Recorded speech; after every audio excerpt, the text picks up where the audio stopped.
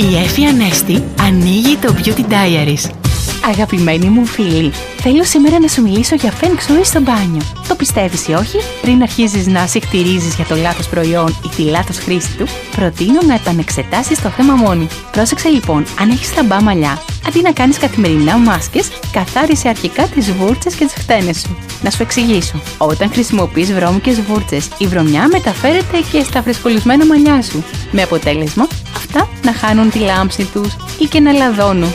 Και έχω και συμβουλή. Οι βούρτσες και οι χτένες μπορούν να πληθούν με ζεστό νερό και λίγο σαμπουάν. Εύκολο, έτσι?